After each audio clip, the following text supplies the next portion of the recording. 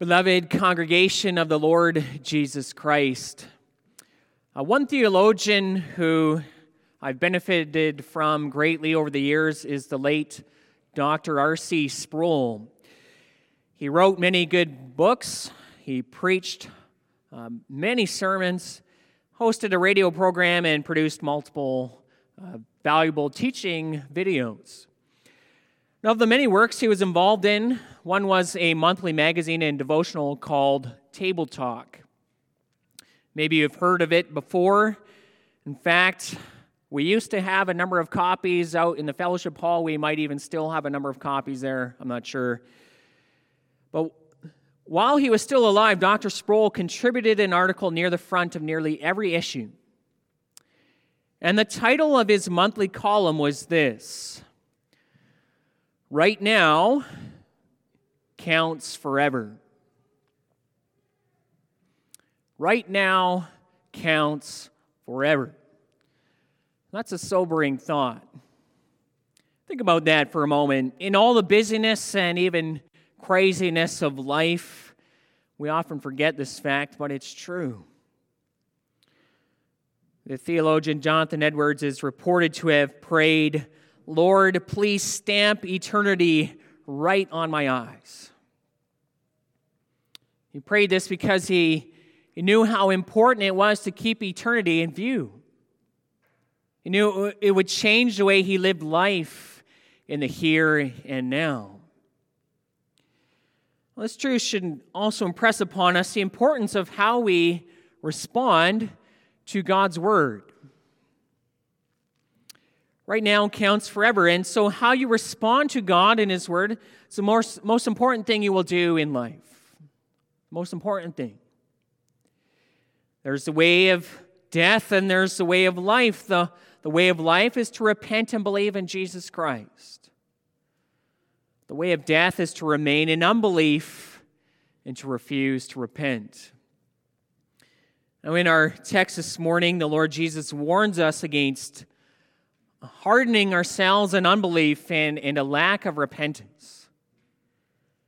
And He warns us in this by showing the judgment that came on those in Israel who did not respond, did not repent. These were covenant people of God, but they failed to heed God's word. This is a warning for us who likewise are the new covenant people of God. This is a warning given in our text also so that we would respond in the way of life. So as I preach you God's word this morning, I do so under the following theme and points. The Lord Jesus warns us against unrepentant unbelief. We have 2 points. First of all, so that He warns us this so that we will not perish. And second of all, so that we will enjoy eternal life. Now, as we read our text, we can see the Lord Jesus speaks some stark words of warning, of judgment. And this is our Lord speaking as prophet. It's one of the roles of Christ as the anointed one, to speak God's word as God's prophet. In fact, in our text, Christ sounds a lot like one of the Old Testament prophets. Christ here speaks words of woe on certain cities in Galilee. Now, I hazard to guess that you do not use that word woe very often in your everyday language. What does it mean here? Well, it's an expression of pain, of mortal danger. When Christ says, "Woe to you, Chorazin," "Woe to you, Bethsaida," He's saying these cities, they are in extremely dire straits. Their present circumstances are entirely grim. Judgment is coming on them, and they don't even realize it. Well, this is something the prophet Isaiah, for example, pronounced on Israel long ago in his prophecy. In Isaiah chapter 5 times, Isaiah pronounces woe on Israel. For example, he proclaims in that chapter, "Woe to those who are heroes at drinking wine and valiant men in mixing strong drink, who acquit the guilty for a bribe and deprive the innocent of his right. Therefore, as the tongue of fire devours the stubble, and as dry grass sinks down in the flames, so their root will be as rottenness, and their blossom go up like the dust, for they have rejected the law of the Lord of hosts and have despised the word of the Holy One of Israel. And this is the sort of thing Christ is doing also in our text. He's pronouncing woe on cities in Galilee, Chorazin, Bethsaida, Capernaum. And this does not come out of the blue. The people have not listened to the word of the Holy One of Israel, the Lord Jesus. Well, it's good for us to see the progression in Matthew's gospel up to this point. See, Matthew, he describes much of the Lord's teaching ministry. We read about that in Matthew 4, right after Christ's baptism and temptation in the desert. And there we read, Christ went to northern Israel in the region of Galilee. He lived in Capernaum. And this fulfilled the prophecy of Isaiah that the people in this region would see a great light. Christ was that great light, especially as he spoke the truth of God's word. It was a light shining in darkness. And he began preaching there, saying, "Repent, for the kingdom of heaven is at hand." And then we read also that his teaching ministry was joined with many mighty miracles. Matthew 4 tells us Christ healed every disease and every affliction among the people, and so great crowds began to follow him.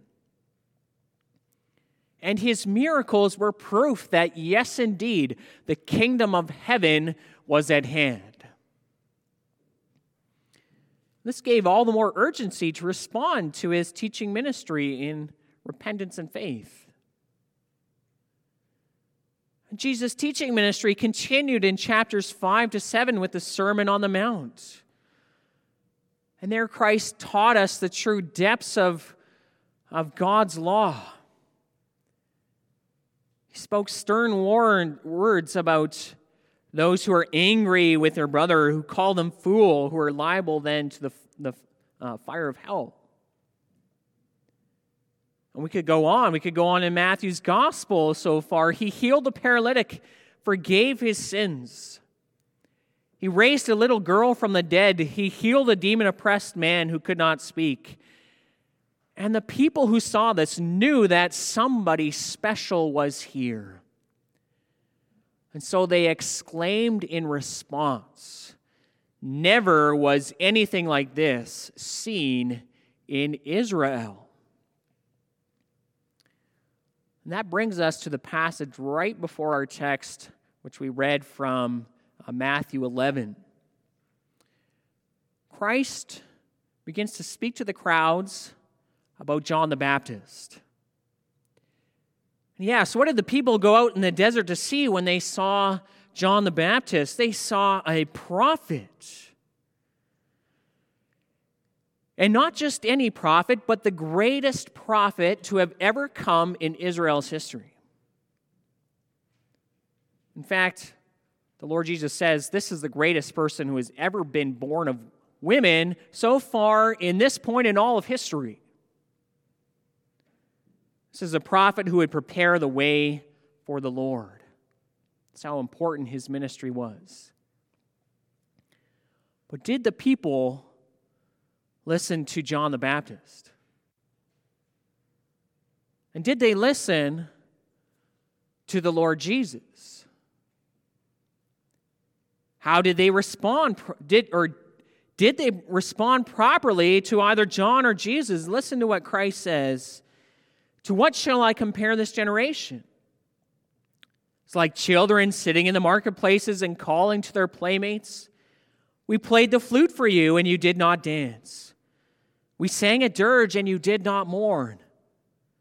For John came neither eating nor drinking, and they say he has a demon. The Son of Man came eating and drinking, and they say, look at him, a glutton and a drunkard, a friend of tax collectors and sinners."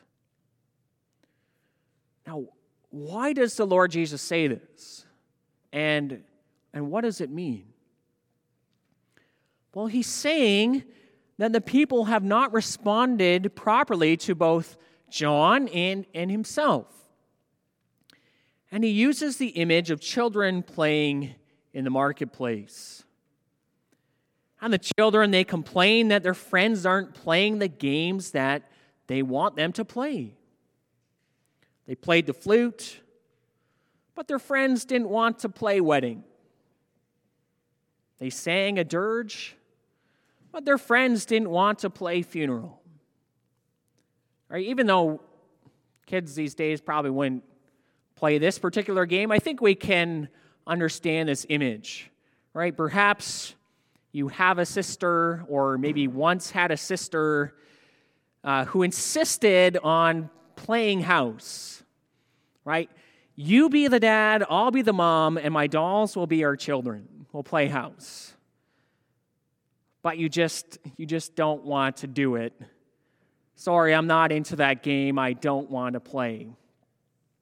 And that's the kind of idea Christ is working with here.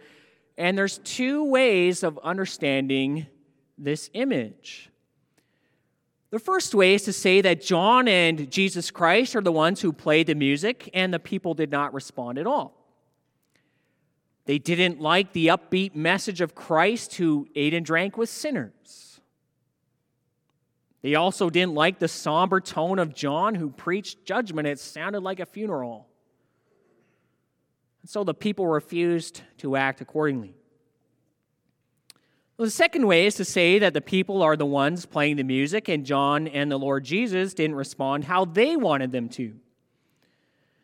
Right? John came preaching judgment, and it's as if the people played the flute for him. We want you to lighten up, John. Why so somber? Dance a little bit for us. Well, the Lord Jesus came preaching good news of the kingdom, and as if the people sang a dirge. We want you to tone things down, Jesus. You can't be eating and drinking with sinners. It's too cheery a tune to be decent. Now, either way, the message is the same. People failed to respond rightly to the preaching of both John and Christ. Christ says this generation is the most privileged generation. They had the greatest prophet, John the Baptist. And next they had the Christ himself. And it's clear also in Matthew 11, if you were to study that further, that Christ is calling himself God. And yes, many were baptized by John, and many were mesmerized by Christ. But there was no true change. There was lots of interest, but no repentance. There was fascination, but no faith. And so finally, after a long time, it came time for Christ to begin pronouncing judgment on the cities where he had preached because they did not respond. And notice that he doesn't mince his words. Woe to you, Chorazin! Woe to you, Bethsaida! If my mighty works were done in Tyre and Sidon, they would have repented. But it's going to go much better for those cities on the day of judgment than for you. And woe to you, Capernaum! Are you going to heaven? No, you're going straight to the grave. If my mighty works were done in Sodom, it would still be here. It's going to go much better on Judgment Day for Sodom than for you. Those are shocking words. Consider these cities in greater detail. First, there's Tyre and Sidon. Tyre and Sidon, they were to the north of Israel along the Mediterranean Sea. They were part of the region of Phoenicia. In fact, this is the region where Jezebel had come from. And these two cities, they are often denounced by the Old Testament prophets. Listen to Zechariah 9, verse 4. The Lord will strip Tyre of her possessions and strike down her power on the sea, and she shall be devoured by fire. There's Amos 1, verse 10. I shall send fire upon the wall of Tyre, and it shall devour her strongholds. Finally, Ezekiel 28. I brought fire out from your midst. It consumed you, and I turned you to ashes on the earth in the sight of all who saw you.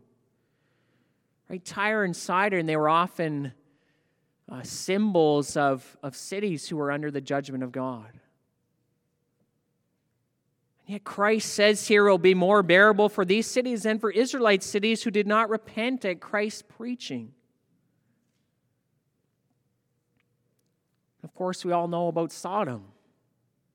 It was destroyed by God in Genesis 19. They were engaged in rampant sexual immorality.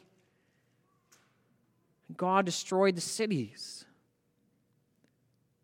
2 Peter 2 says God condemned them to extinction, making them an example of what's going to happen to the ungodly. And yet Christ says the judgment on Capernaum will be greater than that of Sodom. Why is that? It's because these people and these cities have been given so much. They were covenant people of God. They had the promises of God. They had the greatest prophet come to them, John the Baptist. They had Christ preaching and do miracles right before them. And they did not repent. So what Christ says is going to happen. It's going to come about. And what is Christ doing in this text? He's using the keys of the kingdom. He's closing the kingdom on those who refuse to repent and believe, and saying, because you refuse to repent and believe, hardened yourself in unbelief, God's judgment will come upon you. We must remember that Christ gave these keys of the kingdom of heaven to his church. And so the same keys are being used in the church today, also right now. It means there's really no difference between our situation now and the situation of the people of Israel back then when they heard Christ. We have access to God's Word. In God's Word, we have the words of John the Baptist calling us to repent. In God's Word, we have the mighty works of Christ recorded for our benefit. So we have the same responsibility to not reject God's Word, but to receive it and to humble ourselves. Do not harden yourself in unbelief. Do not go on walking in the way of sin. Remember, right now counts forever. Let go of unbelief. Let go of hardness of heart. Let go of stubborn disobedience. Now turn to the Lord. Take to heart the words of the Lord in Ezekiel 33. As I live, declares the Lord God, I have no pleasure in the death of the wicked, but that the wicked turn from his way and live. Turn back from your evil ways, for why will you perish, O house of Israel? Brings us to our next point. Now, we might find the words of Christ in our text to be unsettling. Perhaps we would rather not hear these words at all or hear the Lord Jesus say things like this. And yes, they're strong words, kind of frightening in a way. But it's good. It's good for us to hear them. We need to hear these words sometimes. These words remind us that we can't take matters of faith lightly. We need to take God's word seriously. You know, sometimes we might act quite a bit like those children in the marketplace. Simply don't respond to the call of God in the Bible. would just rather do our own thing in life. That would be tragic. The punishment that came upon these Israelite cities is real today too. There's no getting around it. So the only sensible thing for all of us to do is to heed these words. Remember what I just quoted from Ezekiel 33. God does not take pleasure in the death of the wicked. No, but that he turns from his way and live. And remember this also, as surely as Christ's words of judgment are true in this text, so surely are his words of salvation true also. Just as much. And this is why God the Father sent Christ into the world in the first place. Not so that we would be condemned through stubborn unbelief and unrepentance, but so that we would be saved. Remember those well-known words from John 3. God so loved the world that he gave his only Son, that whoever believes in him should not perish, but have eternal life. For God did not send his Son into the world to condemn the world, but in order that the world might be saved through him. Whoever believes in him is not condemned. But whoever does not believe is condemned already, because he has not believed in the name of the only Son of God. In those words, we hear the keys of the kingdom at work again.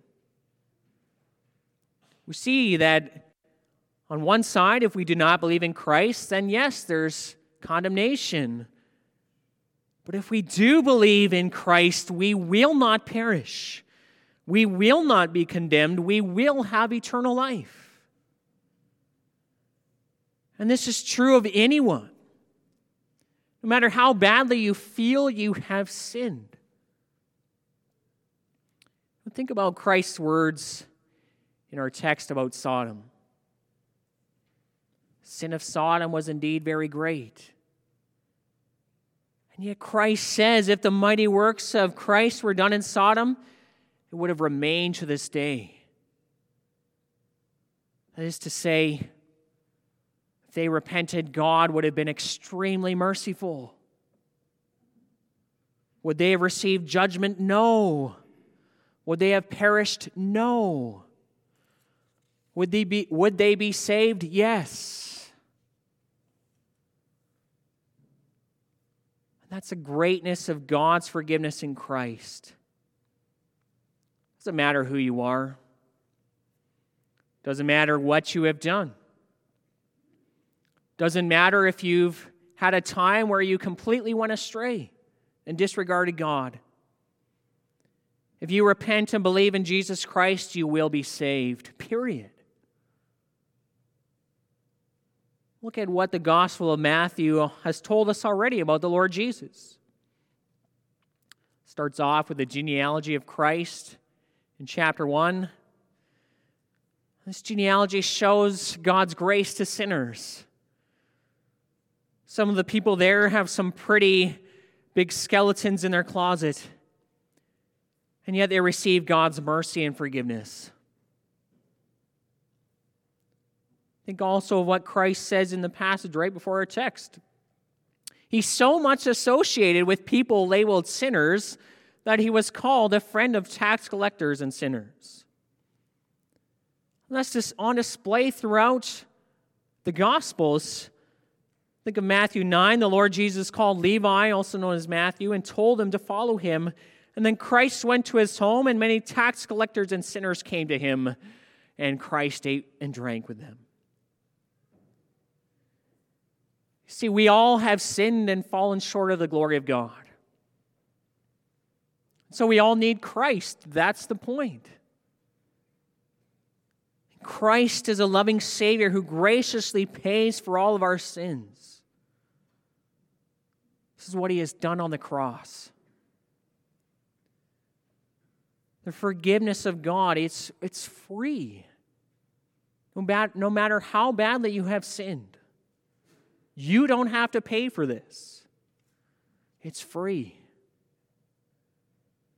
Righteousness is counted to us as a free gift of grace apart from anything we do.